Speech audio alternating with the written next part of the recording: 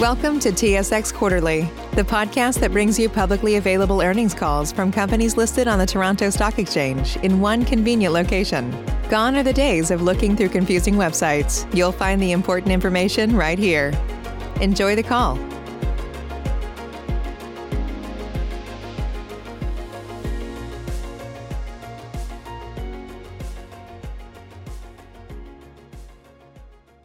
Good morning, ladies and gentlemen.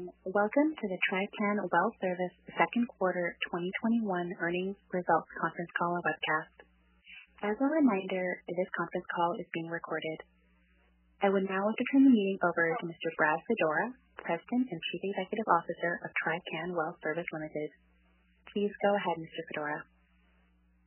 Thank you. Good morning, ladies and gentlemen. I'd like to thank you for attending the Trican Well Service Q2 conference call. A brief outline of how we intend to conduct the calls. First, Scott Madsen, our Chief Financial Officer, will give an overview of the quarterly results, and then I will address issues pertaining to current operating conditions and near-term outlook, and then we'll open the call for questions.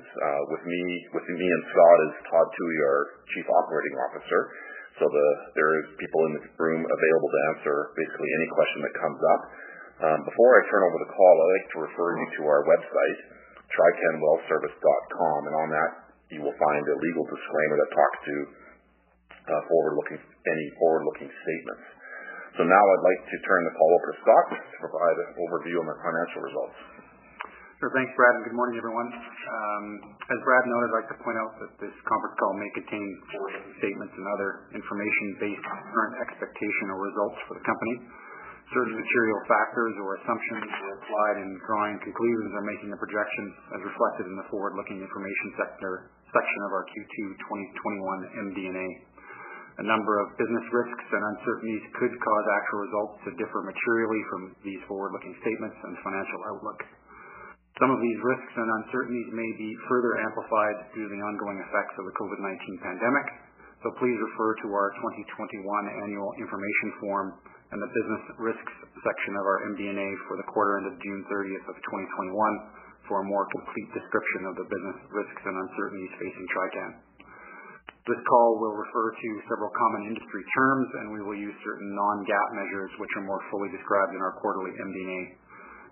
As you know, our quarterly results were released after close of markets yesterday, July 27th, and are also available on SEDAR. So with that, most of my comments will draw comparisons to the second quarter of the prior year, but also provide some commentary with respect to sequential results from Q1. So Q2 is, as you know, is typically our most challenging quarter due to the effects of spring breakup, but momentum from a strong first quarter definitely carried over into the second quarter, with robust commodity pricing driving the rig count and our activity higher than maybe we expected as well. Revenue for the quarter was $93.7 million, down sequentially from Q1 levels due to the seasonal effects of spring breakup, but up significantly from the $28.4 million that we saw in Q2 of 2020.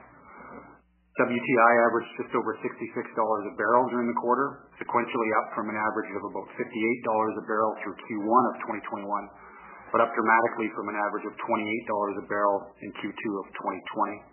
AECO gas pricing averaged about $2.94 an MCF for the quarter, consistent with Q1, but again quite a bit stronger than the $1.90 an MCF we saw in Q2 of last year. So strong commodity prices resulted in an average Western Canadian rig count of about 84 during the quarter, again down sequentially from Q1 as we would expect, but up significantly compared to an average of 23 rigs running in Q2 of last year. So the rig count accelerated as we moved through June and has continued to climb as we move into Q3. So those factors led to activity levels that were significantly higher than the same quarter of last year across all of our service lines. Higher activity, continuing improvements in the efficiency of our operations, and a strong focus on profitability, including the structural fixed cost improvements made over the last year, led to significant improvements in all key financial categories as compared to Q2 of last year. Fracturing operations were down sequentially from Q1 2021 as expected, but were significantly busier than the same quarter of last year.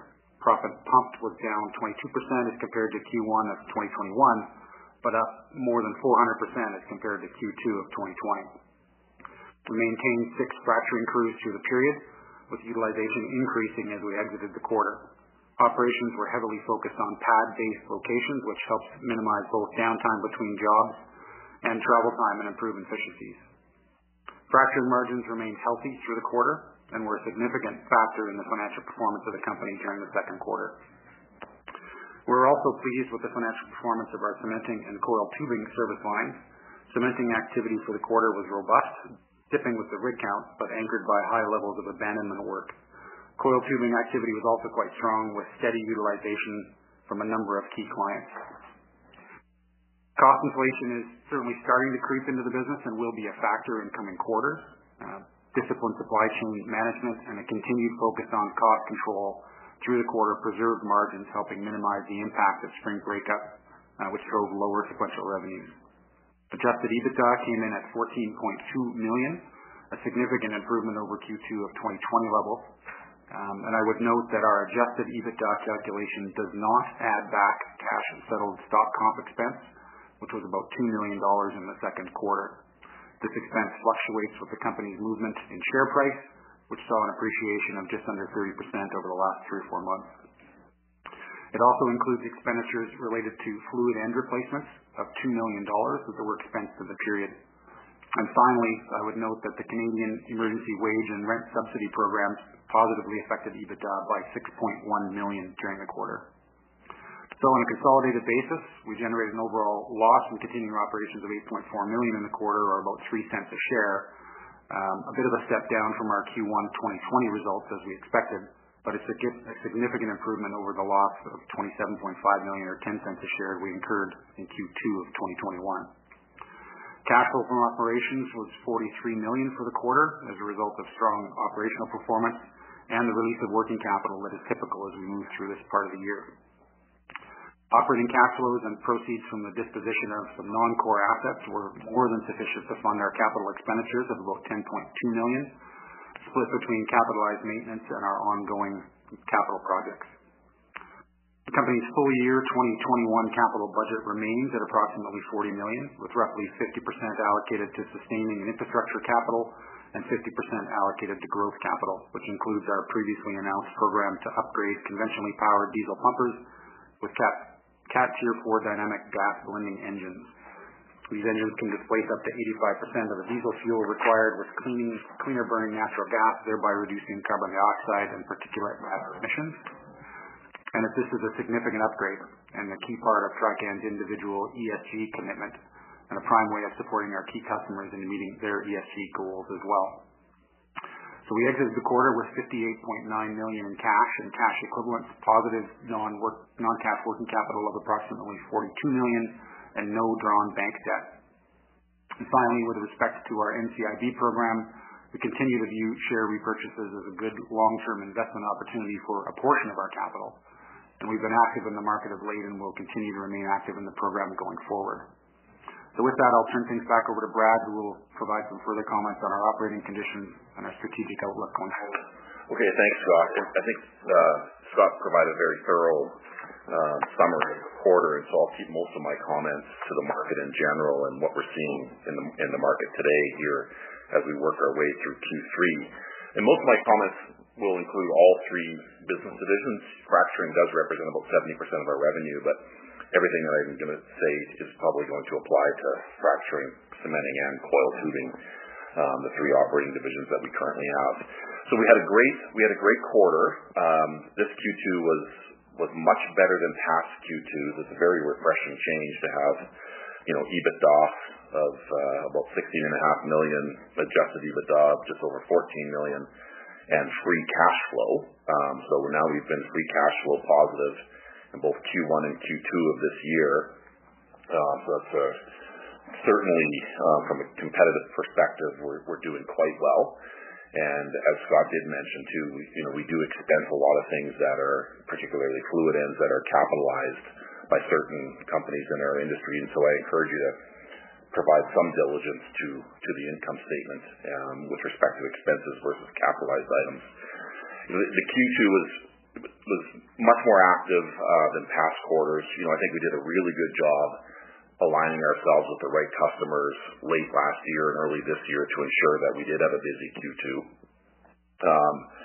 We did have our usual interruptions that we always get from weather and various logistics issues, but generally I think the quarter went fairly smooth. We did have some work push into July, but that's fine. You can never plan perfectly. We had a lot of large pad work that enabled us to operate efficiently throughout the quarter. And of course, we had a much better rig count this year than last year. We had, I think we averaged 81 rigs throughout the quarter, peaked at just under 140 in June. We currently sit at just over 150, and so the quarter was busy. Our customers are doing a better job of smoothing out the work throughout the year and just sort of level loading throughout the year to ensure that you don't have this big shutdown in breakup like we have in past years, and we hope that continues in future years. So what happened with pricing? I've made a lot of comments on price starting I think 2 conference calls ago. I had mentioned that we are targeting a 10% price increase, and unfortunately we were not able to achieve that. Believe it or not, even though we were trying to push pricing higher, we got absolutely no support from our competitors, and in fact some of them are even reducing pricing, which is just astonishing. I think some of that mania has stopped. There's a lot of positioning happening in Q2, and with the reduction in pricing, trying to gain market share, and of course that never works. You just sort of end up shuffling customers around, and market share never really changes. And so, we hope they've come to their senses on pricing. We're certainly not operating at economic levels, our industry as a whole. We are free cash flow positive, even though some of our competitors are not. So the industry as a whole obviously is not economic, and we expect that pricing will slowly but surely go up from here. We didn't get our 10% target. We did get modest gains in our pricing, and I think for the most part our customers understand that pricing has to go up. I just wish our competitors would understand that. E&P cash flows are at record high, almost historically. Free cash flow and just cash flows in general from our customers have quadrupled. When you look at what it would look like 6-9 months ago, and so we're very focused on getting pricing at a level that allows us to achieve a positive return on invested capital, so that we have a sustaining and growing business that allows us to provide state-of-the-art services to our customer base. So we will, I'll commit to, we'll continue to focus on this and try to get our pricing up, and we just need a little bit of cooperation from our competitors. We did operate 6 frac crews, about 15 cement crews, and 6 coil crews, and we're happy with those levels. We're focused very much on the sort of Red Deer North, which would include the Montney and the Deep Basin. I think almost 90% of our revenue comes from those areas. And with improved gas prices, we expect that the Montney and the Deep Basin will continue to get busier and more active, and certainly pressure pumping is a core service as these plays get developed. And so, we don't expect that our focus will change. We still expect that our gas and liquid-rich gas will represent over 70% of our work and our revenue. And now that oil prices are above $70, we expect to be more active in oil, and we expect that'll be sort of 20 to 30% of our revenue. Our customers did pump a lot of their own sand, which is a growing trend that we expect to continue, and that's fine. It helps with logistics, and from a working capital perspective, we just have to ensure that the prices that are charged for the equipment only and our services that don't include sand are appropriate. That we can now that we're not getting a margin on the sand, we have to make that up on the equipment side. We continue to see our customers focus on getting more sand placed per well, and certainly placed per meter. And so, we've been asked this for years, where are we with respect to the frac industry as a whole? Are we in the 5th inning, the 7th inning? Well, we're not really sure. It feels like we've been stuck in the 7th inning now for 5 years. So, certainly, I think as everybody understands, you cannot get oil and natural gas to flow without a frac. The more effective the frac, the more economic the wells become for our customers, and the quicker they pay out. So we're always looking at ways to improve how we place sand and to make it more effective, of course, to get better flow out of these very tight reservoirs. We've continued to focus on cost. This is something that we'll never stop doing. This was started a few years ago to really change the cost structure of this organization, and certainly we've continued that over the last year, and we will continue that going forward. And I think it's important to note that even though we've had a massive reduction in costs, we're still positioned to have a large increase in revenue and crew count without an increase in any of our fixed or G&A costs. And so we're at a really nice place where as revenue continues to go up, as the industry gets busier, our fixed costs will not go up. And so we'll benefit from all that operating leverage on a very, on a fixed system. And, that's one of the attractive things about the pressure pumping industry is as things get busier, the cash flows and the earnings grow very quickly. The outlook for the second half continues to get better. E&P cash flows, like I was saying, are at our record highs. I think, they've spent a lot of money on debt repayments, and they're focused on dividends, and our customers are focused on generating returns. And that's all incredibly positive. To make this industry healthier, I think we all have to have real businesses. And so the growth in spending feels very thoughtful, very measured by our customers. And so we think we're actually going to have a very sort of nicely controlled growth over the next few years, but are very optimistic about the rest of this year and next year. We've had a really good start to Q3 with customers taking advantage of commodity prices and drilling efficiencies and fracturing efficiencies. We expect that to continue.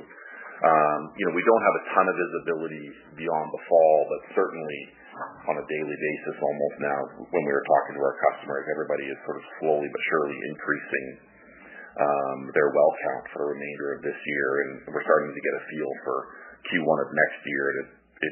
We're very optimistic. It feels like it's going to be very busy. It's important to take time to note here that there's about 1.8 million total horsepower in Canada, owned by all the various pressure pumping companies. There's about 1.2 million of that is active today. So there's roughly 600,000 horsepower spare capacity to put to work as the industry heats up. And I think I want to stress that Trican owns about half of that. So it's really important to note that as this industry gets busier, we effectively have captured half the upside. And of course, we have a very healthy balance sheet. In fact, we have cash on our books, and so we can afford to activate that equipment without any issues, and we can continue to invest in new technologies like these Tier 4 engines that we've press released a few months ago.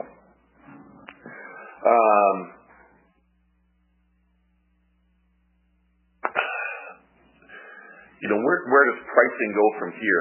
I mentioned it briefly, but I do feel like we are in discussions with our customers, and we expect to have maybe another price adjustment in the next sort of 60 days. Fuel margins are still very skinny, and in order to generate returns, we do need to focus on getting prices up in all of our divisions. Our focus remains on passing through any inflation that we receive. We have had inflation on diesel, steel costs. We're starting to see it in sand. And of course, as diesel costs go up, the entire logistics chain, the cost of that, of operating that, whether it's rail or trucking, they go up as well. So we're starting to see inflation. And when I do talk about price increases, I do mean net price increases. So we expect to pass on any inflation that we're receiving to our customers directly. I think our crew size, whether it's fracking or coil, we always want to grow those, of course, because that's our most profitable way to grow.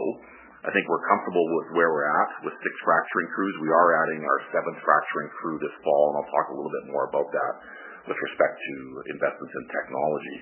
On the people side, this, as always happens every time the oil field heats up, people are always the issue. This seems to be worse than prior cycles, I would say, and something that I'd probably underestimated even as recent as 6 months ago.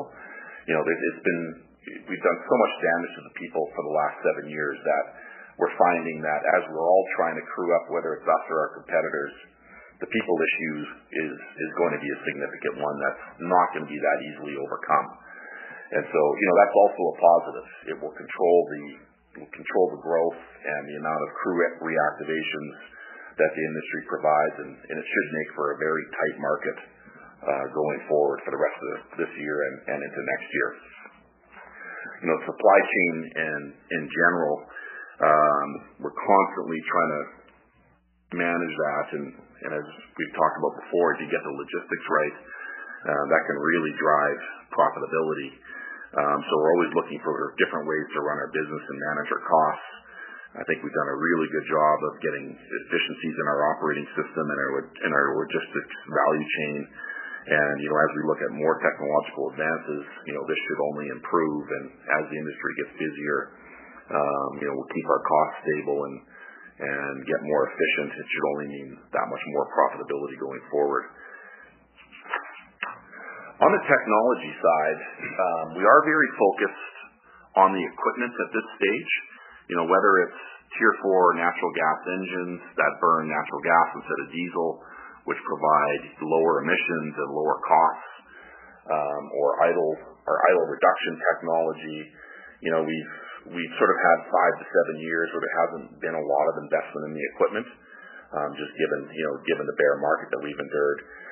And so when we think about our technological investments, it's of course IT to manage everything that we're doing in real time, but it's really to take this equipment to the next level. And as ESG becomes more and more of a focus for our customers, the E side the E part of the ESG, of course, is talking about emissions reductions, reduced fresh water consumption, all of the things that we can provide solutions to. And so when we make investments into our equipment, and whether it's Tier 4 engines or idle reduction technology, this is all a great help in getting emissions to reduce levels compared to historical levels. On the S and the G side, of course, we've continued to focus on this, whether it's relationships with First Nations or getting a more diverse employee and board mix. We're not just focused on the E. We are looking at the other parts of the ESG as well. And I think we've been quite successful. We're currently engaged in various initiatives to advance the S section of this, and we're whether it's through relationships in the communities with the Indigenous peoples, our inclusion and diversity strategy. I think we've made great advances on our ESG strategy as a whole. Just before I wrap up, I'll talk about sort of the capital program. We have announced that we will be spending about $40 million, and that includes about half of that is for our Tier 4 fleet, which will come to the market in October. The other half of that capital program is for basically ongoing, maintenance capital, which you would expect on an annual basis. From a growth perspective, or from an acquisition perspective, we're still very focused on just getting our existing business operating efficiently, getting equipment off the fence and into the field if there's opportunities there. We're fortunate enough to be able to afford any equipment activations or any rebuilds or upgrades that may need to be done. And that's always your best return on investment before you start to look at acquisitions or other growth opportunities. So we feel like we're just going to stay very focused on our core businesses in all three divisions and making sure that we can keep up with the increases in the capital programs that we're seeing from our customers. On the NCIB side, Scott had said that we've been active throughout the year. It actually, even though we've been active, it's been sort of frustrating for us. It feels like we've kind of chased the stock up and we haven't been as active as we would have liked. And it probably won't change a lot for the remainder of the year. So, all I can say is that, we see that as a good investment, and we'll buy as much as we can in the market, given that our pricing and volume parameters that we're dealing with. I'll turn the call over for questions. Thanks for dialing. The first question comes from Aaron McNeil with TD Securities. Please go ahead. Hey, morning all. Thanks for taking my questions. Brad, on your comments on pricing and the potential for reactivations, do you think there's any nuance, in how your customers or your competitors, are behaving in terms of like how they're pricing stuff that's, warm and needs to get out versus, bringing something off the fence? And are you worried that, your competitors may seek lower return expectations to bring equipment off the fence versus what you want to do that for?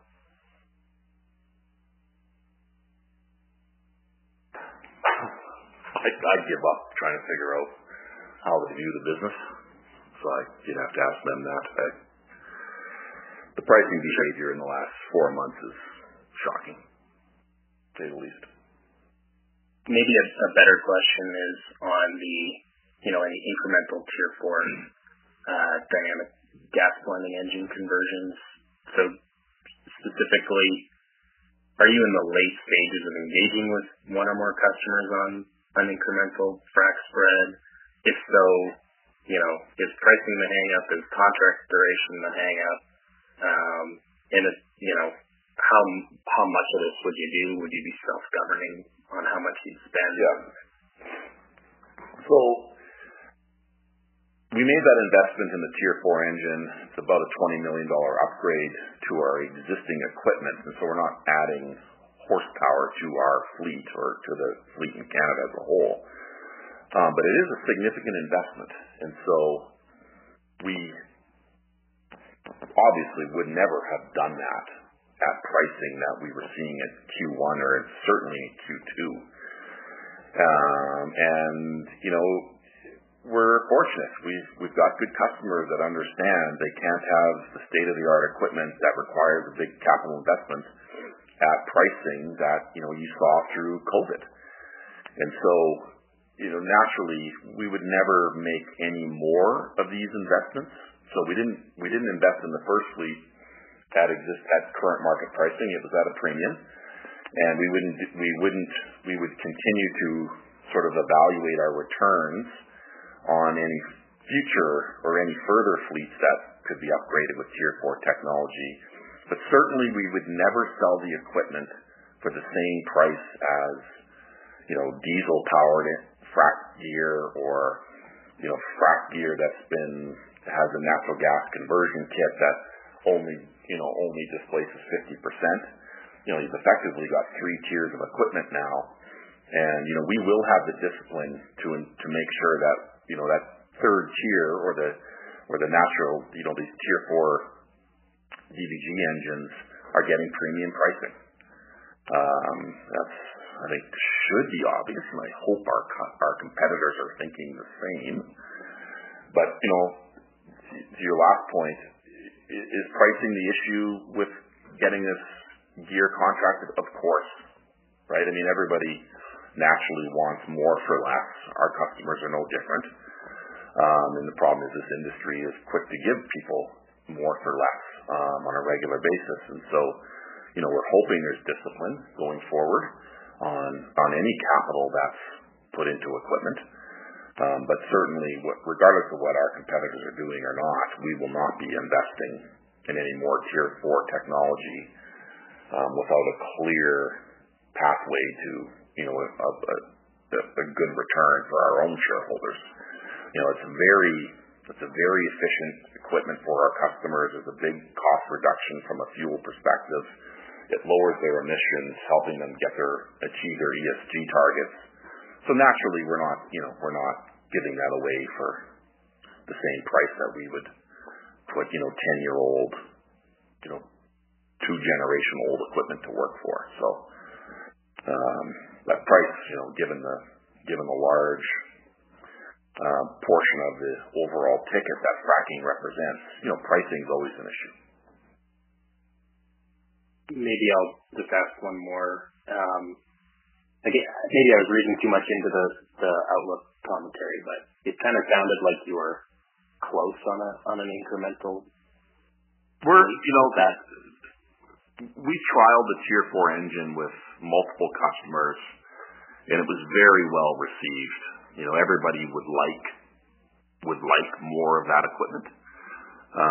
Because we still only have the one pump with Tier 4 technology. We're obviously our crew number 7 or our low emission spread number 1 is in construction, but it was very well received by everybody. So we're in lots of discussions with lots of customers about getting more of this equipment.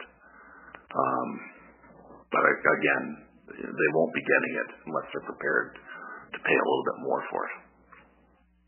Understood. A couple of housekeeping questions on cost inflation. First one, are you starting to stockpile critical components like fluid ends? And then on the labor side, have you communicated any expectations to your customers about potential pay increases to retain your staff?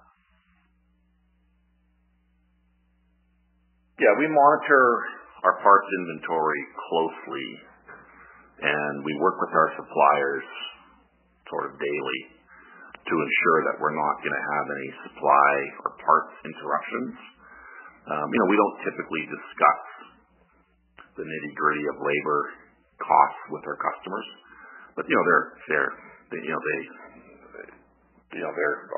all local and incredibly sophisticated, right? They understand that given the sort of the pinch in labor as we try to scale up this industry as a whole, we're going to have labor issues, and that, of course, is going to mean inflation, and somebody has to pay for it. Those conversations, I think, are fairly obvious. Okay, that's all for me. Thanks, guys. I'll turn it over. The next question comes from Andrew Bradford with Raymond James. Please go ahead. Yeah, thanks. So I do want to just pick up on Aaron's line of questioning on the Tier 4 crew you have coming out. And so just to be clear, with appreciation, you tried the original pump with a number of different would-be customers for the equipment, but are you perceiving that there's any you have any competition on say the basin's second Tier 4 spread, or is it still very much a Trican show?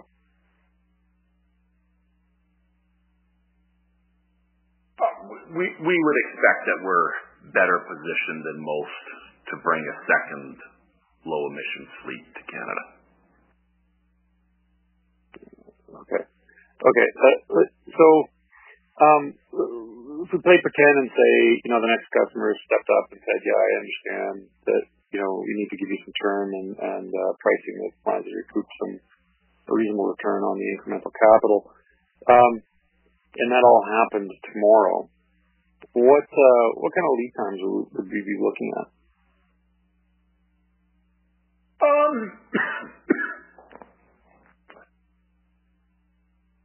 Well, 6 months. So by the end of, by midwinter then? Yeah. Hypothetically. Okay. All right. I think Aaron did a good job with all the other questions, so we'll just leave it at that for now. Thanks. Thanks, Andrew.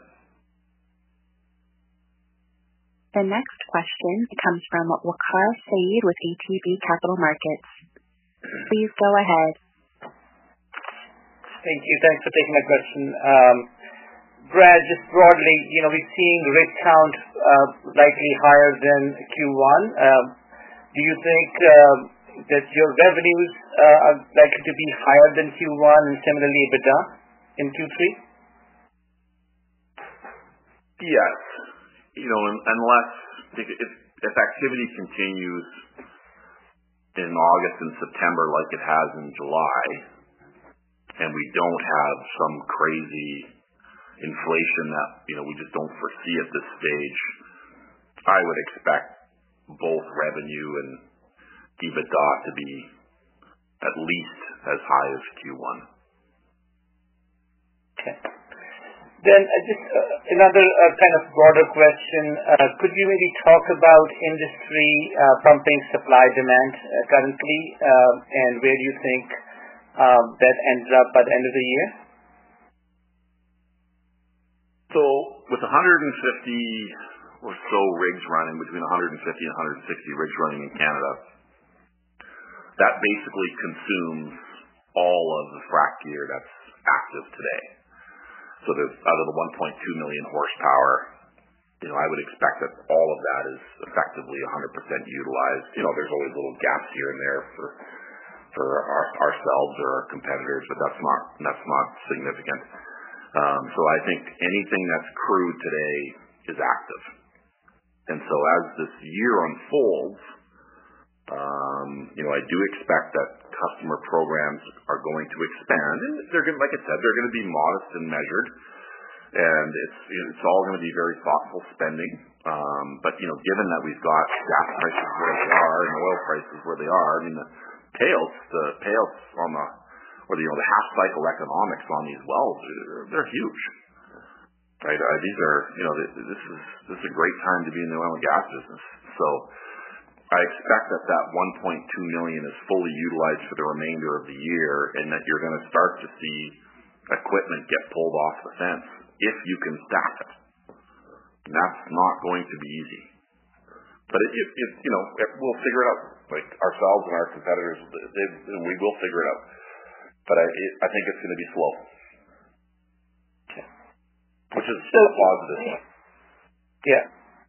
Now, another question is that, the service intensity in Canada continues to increase, longer laterals, more sand pumped per well.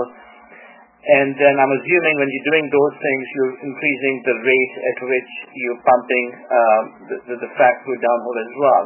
Now, when all of these things are happening, then the horsepower requirements per well are likely to increase as well. And so your horsepower per crew is going to go up. And so even with the same number of crews working, you may start to absorb more horsepower, and then your also maintenance capex probably goes up as well. So how are all of those things kind of tracking? And I would assume that per crew kind of pricing increases need to be a lot more meaningful just because of that service intensity that's going up. No, you're absolutely right. I mean, everything you said is true, and so today's price levels don't work. Thanks, sir. Appreciate the color. Thanks.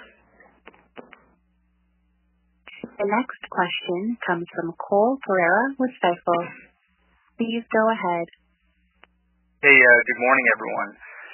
So as we think about the possibility that additional reactivations might be needed into 2022, so it sounds like ideally if you can contract a return, you would like to add a Tier 4.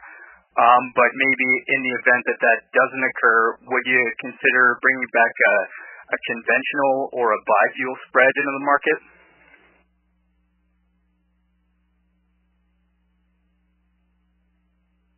Yes. But just, given the focus on emissions and operating efficiencies by ourselves and our customers, and, just the requirements for the oil and gas industry as a whole to, work towards lower emissions and, a greener overall industry, our strong preference would be anytime we reactivate equipment that it's reactivated with a Tier 4 natural gas engine. And okay. Then, I guess the other thing too would be, as we talk only about the pump, but there's a lot of other equipment on location, and so we have started to convert some of the support equipment. I guess you wouldn't call a blender support equipment, but we have started to convert some of the non-pump equipment to being electric. And that, I think that's a better overall solution for Canada, is a combination of natural gas fired pumps combined with maybe some of the support equipment running off of electricity. And, that way you can get enough electricity onto these pads to run that equipment. In order to run all of the pumping equipment, to convert it to being full electric is a challenge we don't foresee the industry overcoming anytime soon. So I guess back to the original question, our focus is on lower emissions equipment, whether it's Tier 4 engines on the frac pump or electrifying our other support equipment. Okay, great. That's helpful. Thanks. And maybe going back to labor shortages, can you just maybe give some additional color on exactly what some of the drivers are? I mean, is it people leaving the energy industry? Is it, different training requirements and regulations, or what? It's all of the above. I mean, it's only 10 months ago we laid off 450 people. Right? And so those 450 people went and found something else to do.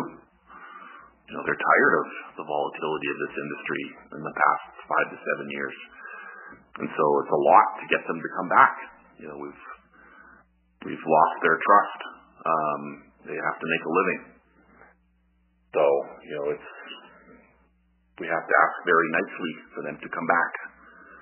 And eventually they're going to start making demands on us from a compensation perspective that, we will probably have to fulfill as an industry. So it's all of the above. They've left the industry. They're going to the best opportunities. We're extremely fortunate that we're busy and we've got a very good sort of steady customer base. And so, if you're looking for a job in the pressure pumping industry, we are their natural first call. Because of course they're going to make a living and a steady living, and they're going to have some predictability in their monthly earnings. So, we're in a great position to get those workers that want to come back into the oil and gas industry, but a lot of them have left the industry as a whole. Okay, no, that's helpful. Thanks. I'm just wondering as well, as we think about Q3 relative to Q1, I believe in Q1 there were maybe some small gaps in your schedule. Can you just kind of comment on whether you see that at all in Q3 or if you're fairly fully booked? The board's booked, but there's always rain and stuff that, there's always a gap somewhere. It's nothing significant or anything that we can prevent in most cases, because if the pad that you're supposed to be on next week gets rained on for 3 days, there's just going to be delays. Yeah, that's fair. Okay, great. That's all from me. I'll turn it back. Thanks. The next question comes from Keith Mackey with RBC. Please go ahead. Hi, thanks for taking my questions. I just wanted to start by following up on the question about your Q3 revenue EBITDA forecast. Assuming that amount you kind of talk about, Q3 beating Q1 or matching it, that is inclusive of any Qs proceeds, and do you have a number that you might expect for Q3 that you might receive? We're not really budgeting Qs anymore. I think we're taking quite a conservative approach. That program is winding down. And so our assumptions on Qs are greatly reduced for the second half compared to the first half. It's probably about all the detail I can give you. Got it. Okay. I appreciate that. And just to follow up on your outlook commentary, where you mentioned customers recognize the tightening market. Has that translated? How has that manifested into demand? You mentioned that you've got some visibility into Q3, and then not a ton beyond that. But have there been RFPs coming earlier, or are you expecting some startup of any sort of LNG related work coming that might increase your confidence there? Or just curious as to where the comment comes from. So we have really good visibility for Q3. At this point in the quarter, you need to be scheduling the last day of September, and we have some visibility into Q4. But of course, as you get out there in the months, it's less and less sort of exact date certainty. It's more just general. Hey, we expect to do this many wells in this particular month, etc. Some customers are extremely detailed in their scheduling, and they go out way beyond Q4 even. But as a whole, the longer out you look, the further out you look, the less certain your scheduling gets. So there's nothing unusual going from an RFP perspective or from an LNG perspective. I think it's sort of normal visibility for this time of year. I would say the industry as a whole does feel like it has gotten considerably better in its long-term planning, even than sort of a few short years, even sort of 3 to 5 years ago. I took a sort of a 3-year hiatus from the industry, and the longer-term planning is much better now than it was then. So that's a great help from things like a sand supply perspective and a people perspective. It allows us to do a better job planning, and that planning and logistics coordination usually results in better profitability. So there's nothing unusual happening. There's no scramble for RFPs to before prices go up or anything like that. It's the industry's healing itself. This time last year there was 20, 30 rigs running or something like that. It's just it's slowly but surely warming up. Got it. Thanks for the comments. I appreciate it. That's it for me. The next question comes from Tim Monticello with ATB Capital Markets. Please go ahead. Hey, good morning, guys. I just want to follow up on some of the labor questions. I'm curious, as we look into Q1 2022, and seasonality would suggest that should be higher than the second half of this year. How much do you think the activity can increase before labor tightness becomes a real issue, and you're looking at sort of hiring completely green crews? And what's the lead time for training and certifying a crew today? So we're at that point. There can be no further increases in activity without additional labor. And we've been hiring now for the last 2 months. You never have a green crew. People new to the industry get sprinkled around with experienced people, for mentoring purposes, and mentoring and training purposes. So everybody, we're no different than anybody else with respect to that. The training, it comes in stages, but there's at least sort of a month delay in getting a new person into this industry and before they're in the field. And then, there's ongoing training that they have to come back into the shop for, that the training centers for. But, generally, the hiring process is probably the longest delay.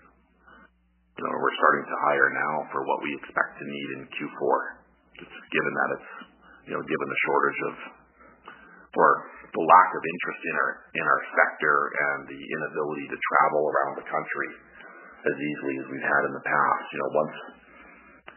As these COVID restrictions continue to lift, then we'll get people from Eastern Canada coming back into the industry, which will help alleviate some of our issues. But, right now everybody's fairly cautious with respect to traveling back and forth.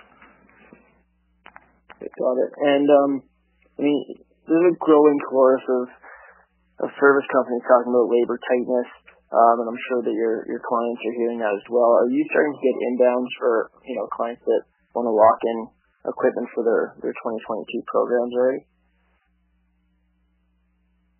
Yes. We're fortunate that we have a sort of a long-term customer base. So we're always in discussions about, sort of 6 and 12 months out, regardless of what time of year you're in. So yeah, our core customers certainly, we're trying to plan for the first half of 2022. And to the extent that they can pass on what their plans are, they will share that. But there's, as it's budgets need to be approved by boards of directors, etc., before information can be shared. But we certainly understand the trend is that all of our core customers are getting busier. Okay. And then just the last one for me is, you talked about I guess, the marginal cost of adding labor and what the wants or requests are from potential new employees in terms of wage increases and potential perks. So can you speak to that at all? Because I think that's a good guideline for where pricing could go.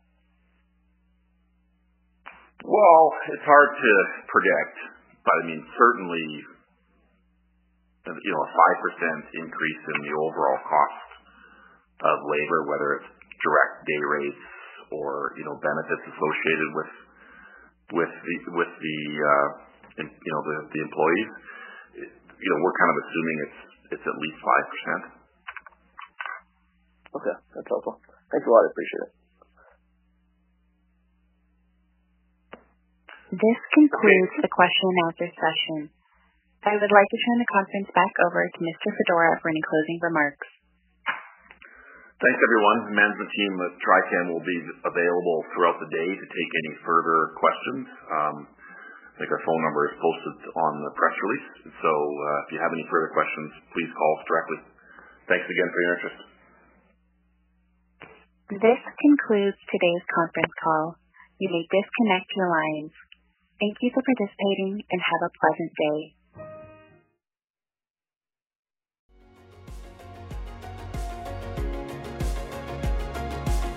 Thank you for listening to TSX Quarterly. If you enjoyed the cast, remember to leave a good rating. And remember, for any additional inquiries, please consult the company's investor relations section on their website.